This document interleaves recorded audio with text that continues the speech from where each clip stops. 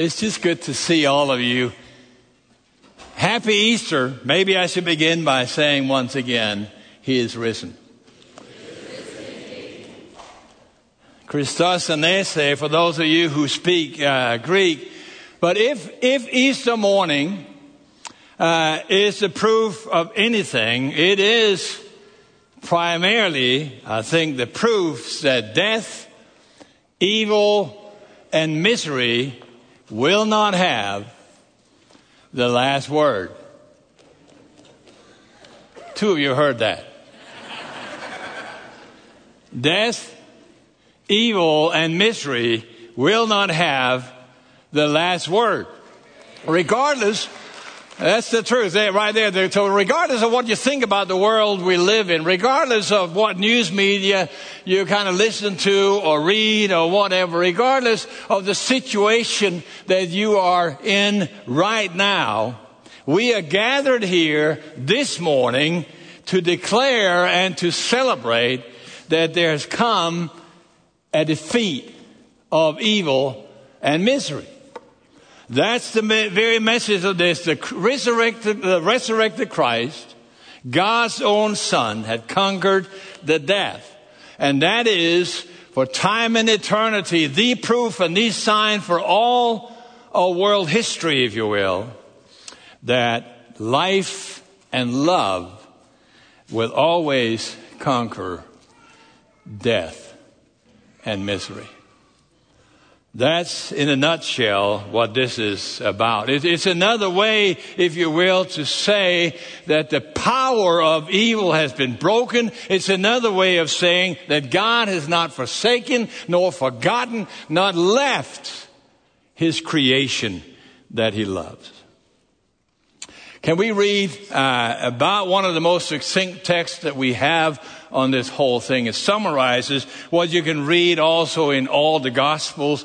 We read from Mark chapter 16, Mark chapter 16, and we'll begin in verse 9. If you don't have your Bible with you, or you just follow along on the screen, if you're at home, you're just as welcome. We're happy you're here to worship with us. Please participate as much as you can, both in the prayers and the songs, and as you take notes and you listen in on what's going on here.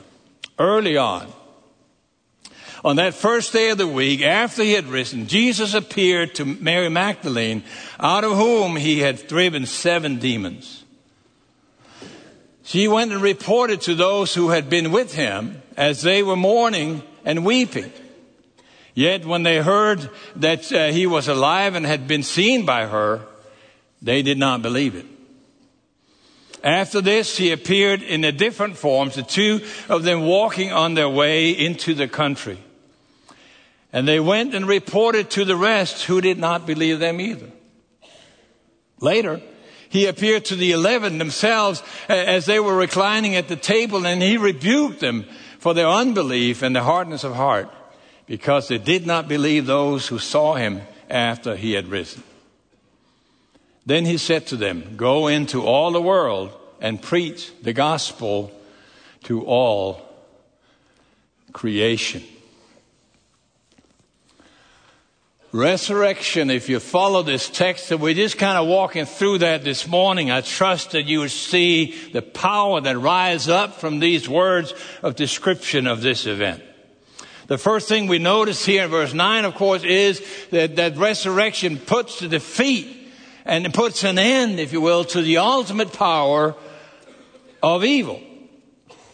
If you think of it just like this, right? You recognize how this comes, the power of resurrection. When you follow and walk with the resurrected one, you're walking in a parade of triumph, if you will.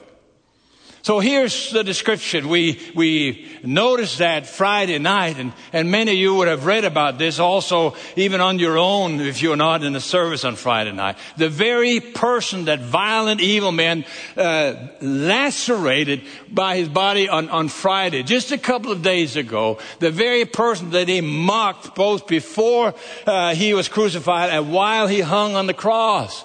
That very person that they took down and wrapped like a mummy, and they put him in the grave, and they rolled a stone in front of the grave, and they guarded that grave. That very person, Jesus, it now says about him that on that first morning, he appeared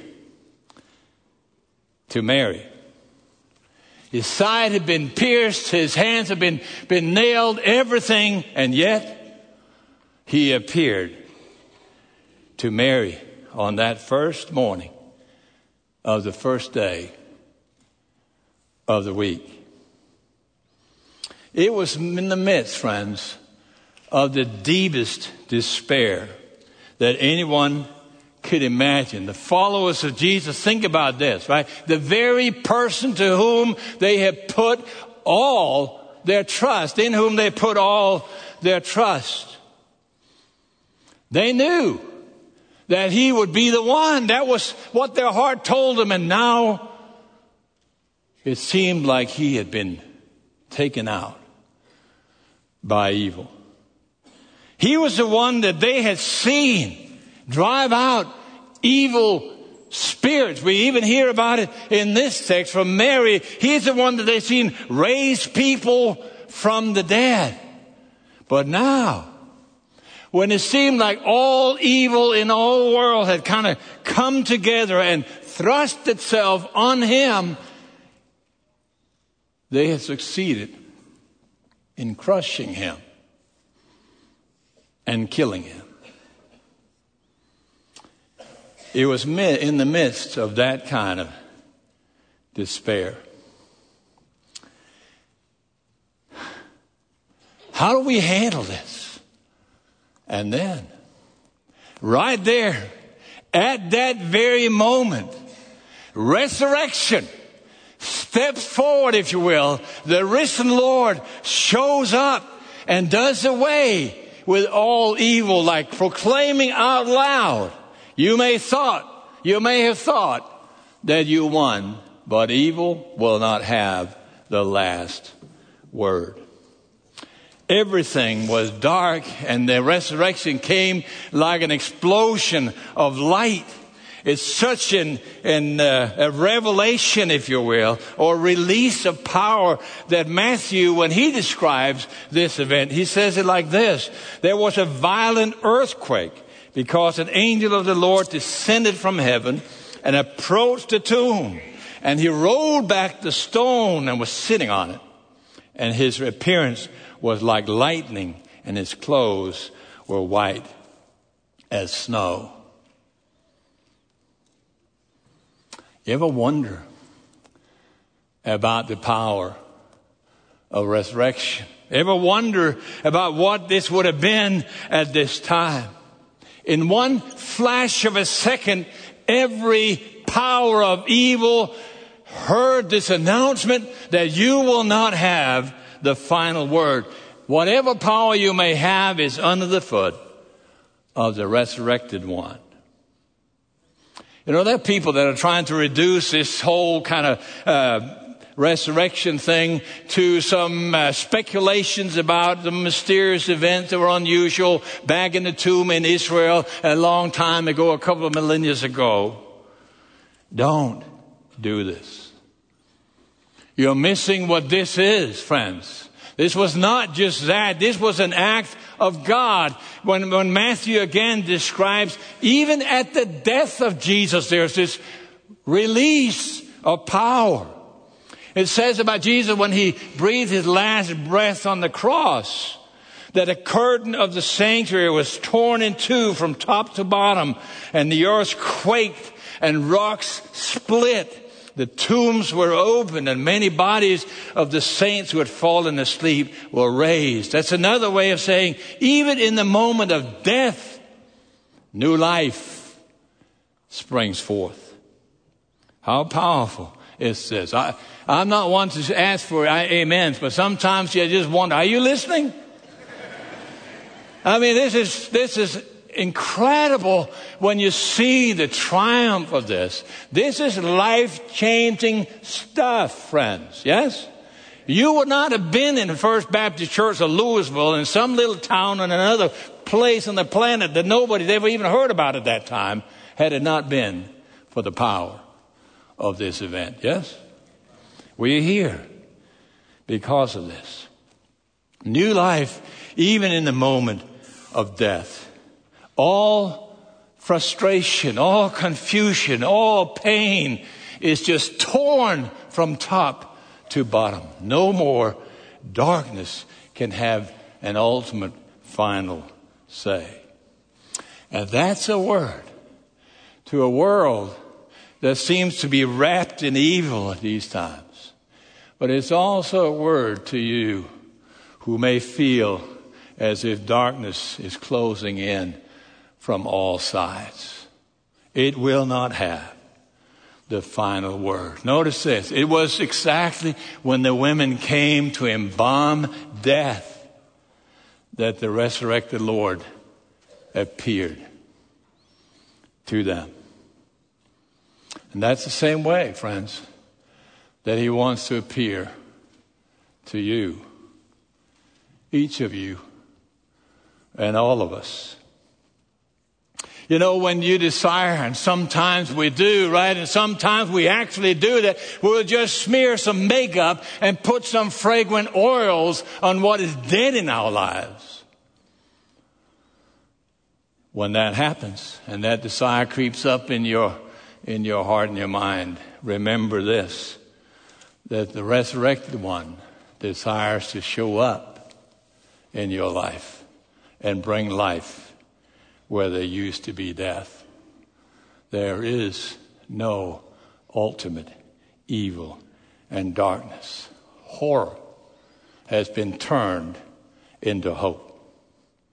Now look, as we go on, even the next verse, it shows here also that the resurrection has defeated sorrow of the deepest kind. If you ever imagine that you have been sorrow-filled, and most of us have at various times, but if you've ever been at the place where you thought, there is no end to the depth of my sorrow, no limits anywhere. If that's your experience, or has been, or maybe is at the moment, maybe it's why you're at home at this moment. The disciples had it worst. Just think of this. The very person that they loved more than anything had gone. They had lost faith, not only in life as it was, but life as they thought it would be. The one that they had left everything to find. They left their home. They left their jobs. They left their family. They left whatever they had to find this one. And now he was gone. At all levels, darkness was closing in. The very thing that had given life meaning and value and purpose was ripped away from under them. No well-meaning remark, no clap on the shoulder and say, be strong, get through it, there's light on the other side of the tunnel, and all that stuff that people sometimes can say would help nothing. Their sorrow was so deep that they could see nothing but darkness. But he again, notice this, friends.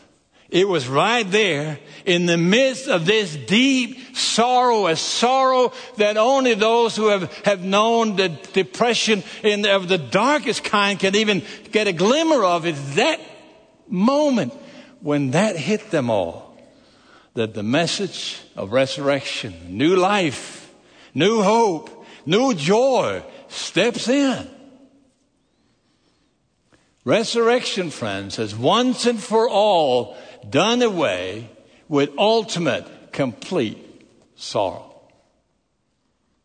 Never again can people ever say that they can get into a situation where there's absolutely no hope, nothing to live for. Ultimate sorrow has been done away with. Not that we can't get sad in different situations, but I trust that you hear what the Bible is saying at this point. Never again can we come to a point where we can say there is no joy ever, nothing we can find that is good to rejoice in. Because there is a new joy that has been made possible, a joy that is incomprehensible, inexplicable, unstoppable, even impossible to quench. And that is why when Paul, the Apostle Paul, is speaking to persecuted disciples, followers of Jesus around, he's saying to them, I tell you, rejoice always in the Lord. And I say again, rejoice. That's what he's saying right here. That is personal. It comes to each of us and all of us. And I want us to not miss that. What he's pointing to here is what we hear when the resurrected Lord is stopping John, the Apostle John, and tell him to write down what you hear. John is sitting on an island called Patmos, and he is there in captivity, and the resurrected Lord shows up and says this to him, write down. And here's some of what he wrote down. He says, then I heard a loud voice from the throne, and it said, look, God's dwelling is with humanity, and he will live with them. He will wipe away every tear from their eyes. Death will be no more. Grief, crying, and pain will be no more, because the previous things have passed away. Paul says that applies to all those who believe that Jesus is Lord, who will call him that and confess him that, and then who believes in their heart that God raised him from the dead. If you have your text, you'll see that very thing. That's what that is, but it moves forward. It continues to speak. In the next verse 11, you'll see that resurrection also has a way of confronting and pushing away and defeating disbelief. They came and told the disciples they did not believe them, we just read. You know, as long as Jesus was dead, it's easy. And there's all kinds of reason to have disbelief, to doubt. It's one thing when someone says, I'm going to rise from the dead. It's quite another thing when he does. And so, if we had just believed that Jesus came to earth to die, skeptics and skepticism and doubt would have an easy play. If we had celebrated a dead Savior who lived long ago and had some good ideas to kind of share, and we still kind of contemplated those, skepticism would have won the day. But we do not worship someone who lived once upon a time. We celebrate and worship the one who conquered death and who lives today and who is here with us. Resurrection, therefore, has put a stop to that kind of ultimate disbelief. I think sometimes when people struggle with disbelief or various kinds of things of that nature, it's often because their faith is still hidden in the tomb. There's no daily walk with the living Savior. There's no daily celebration of the power that comes from resurrection. And so there's an easy play. And I'm sure you're thinking, I still have doubt. Well, I do. But we're not talking about these moments where we have some kind of spiritual consternation, to say it that way, or moments where we get conflicts in our intellectual thinking, or where we're struggling through various kinds of thought that may come our way. That happens. But have you ever thought, when doubt is creeping up, to begin to doubt your doubt? Or when questions come that are hard to answer, what about questioning your questions? Or when skepticism seems to win the day, have you ever been skeptic toward your skepticism? I think the point that is being made right here is that if we live daily in a walk with the risen Lord, there is a defeat, a pushing back of disbelief. Text continues. So powerful, just pointing to all these effects of resurrection. Even when it confronts loneliness. Look at this. People are lonely like never before. If COVID has done one thing to us, it has made us lonely. We have greater issues of loneliness and mental health than ever. When the Beatles sang, you know, all the lonely people, where do they all come from? Here they were pointing to something very, very real. And here's the story. You can read about it in much fuller details in Luke chapter 24. Here's just reference. 2 people walking to Emmaus, a little town. They walk quietly. They don't talk much. Loneliness is pressing in. It's not so much that they don't have each other to talk to. It's not so much that they don't carry somewhat the same burden. But it is as if someone has just disappeared. Someone had abandoned them. Someone that used to be with them. All the lonely people, where do they all come from? I think we all know that feeling. Jesus had left them, and we have all, I've felt that sometimes, times when God and everybody seems to be distant. Yes? Loneliness can be heavy. But again, it is in the midst of this very reality that the power of resurrection breaks through and fellowship begins to rise up among these people. Jesus comes to them on the road where they are walking and reveals himself to them exactly in the way that they needed for him to do so. Resurrection had defeated ultimate loneliness. Not that we can't experience loneliness at points, but the ultimate loneliness is gone. And millions of Christians around the globe, even on a morning like this, will get together to say, that's my testimony too. The resurrected Lord shows up when we need for him to do so.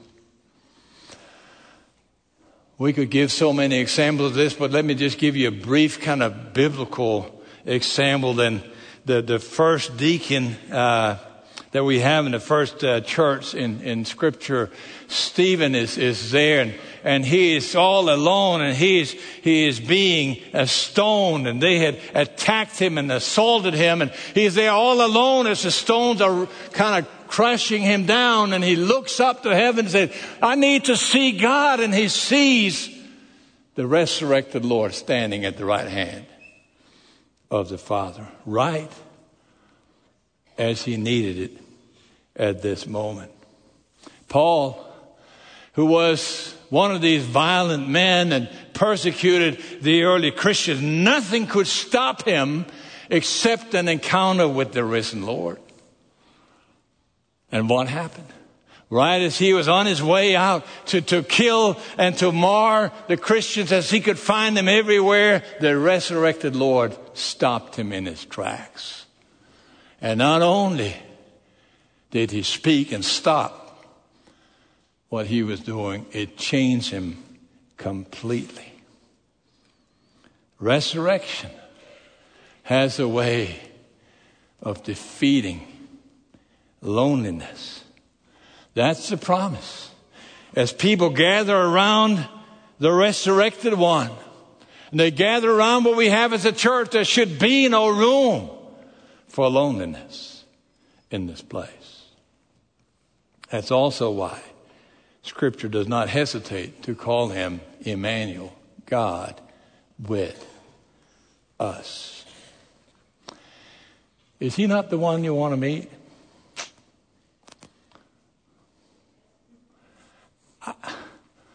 If you live in the world, if you have real lives, see neighbors, see friends, see what's going on among young people and more mature people and old people and all people, this speaks to all of this. You know, see, if doubt had made the disciples' faith as dead as they thought Jesus was, the resurrection changes all of that. He has conquered death, and he will meet everyone who seeks to come to know the resurrected one. And he comes with that kind of power.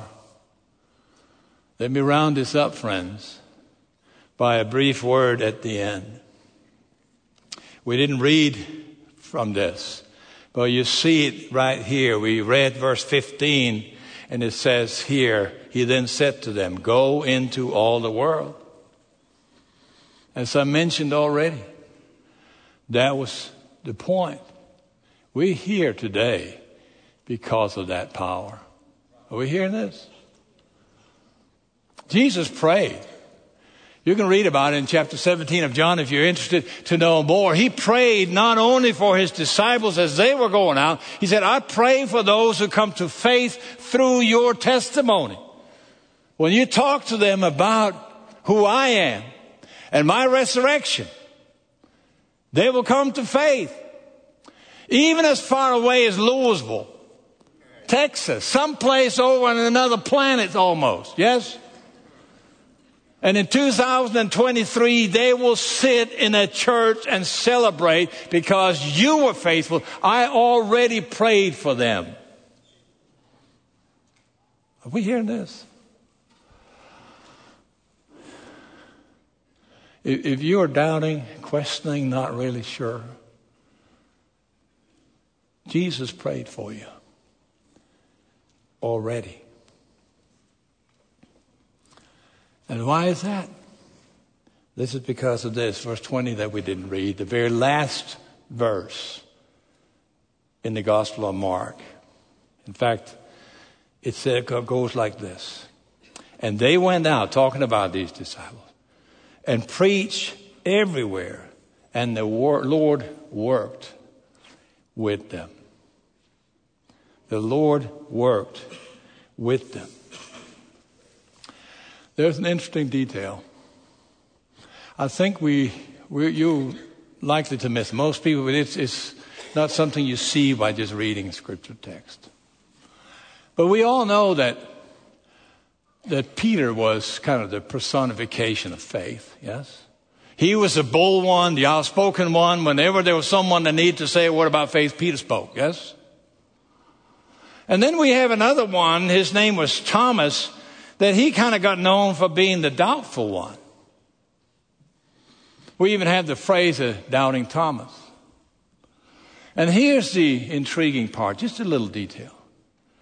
Peter speaks up all the time, but when the voice of doubt shows up, when Thomas speaks, Peter goes silent. Friends, that's how it very often works.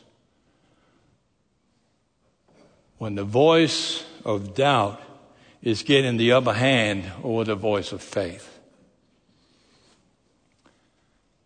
you're losing the focus on the resurrection power. That is true. It was true then, and it's true now. May I call you to faith, friends? There's some here who needs to come to faith for the first time. There may be some of you in the car, if that is you, at home. Maybe you're sitting in a car. get yourself in the car, drive down here. We would love to pray for you. Just give us a call if nothing else. There might be some here who said, I need this. My life is characterized by some of the very things that we talked about that resurrection has defeated. Others of you are in this position where you're saying, I need to just talk to someone, or even just directly to God. I've come to the place where the disciples were, where my faith is as dead as they thought Jesus is. Whatever it is God is speaking to you about. Or even just say, hey, I want to know more.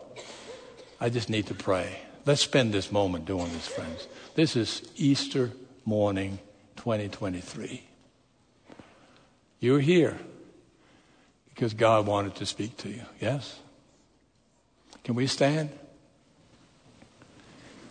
Maybe you need to grab someone's hand. It's not always easy just to come and ask for prayer or even just to kneel. But spend this moment. For some of you, Easter is what we always do. For some of you, church is not part of your customary week. Well, let's speak to God right now.